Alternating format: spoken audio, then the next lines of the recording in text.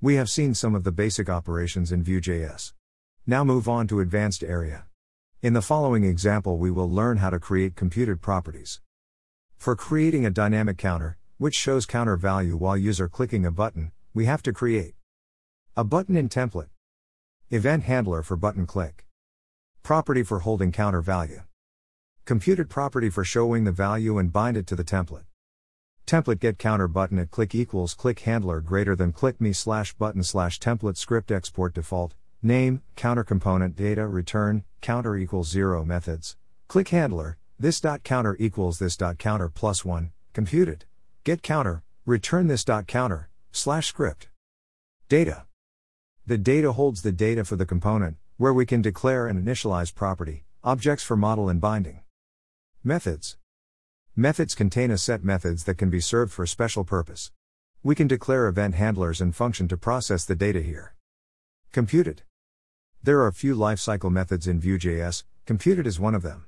We can declare functions inside the computed section, only functions with return value, which uses the property declared in data. Whenever the value of those property change, the computed functions will recalled and thus our component will get lib values. Binding the property. We can use to bind the computed property in the template. Get counter. In our case, when the counter value changed as a result of the computed function / property. The following Vue post may help you. Redirecting multiple routes in Vue.js, how to redirect multiple routes in Vue.js.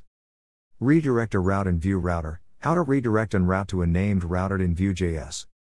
How to create a colorful donut in Vue.js, how to create a colorful donut chart in Vue.js. Read local JSON file in Vue.js, how to read local JSON, how to read mock data from a JSON file in Vue.js. How to modules in Vue.js, state management in Vue.js with Vue.js module store using TypeScript. All you need to know for Kickstart Vue.js store modules. Vue.js store. State management in Vue.js with Vue.js store. All you need to know for Kickstart Vue.js store. Charts for Vue.js, how to use charts in Vue.js. TS class component in Vue.js, TypeScript Vue component, you may miss the computed but there is getter and setters.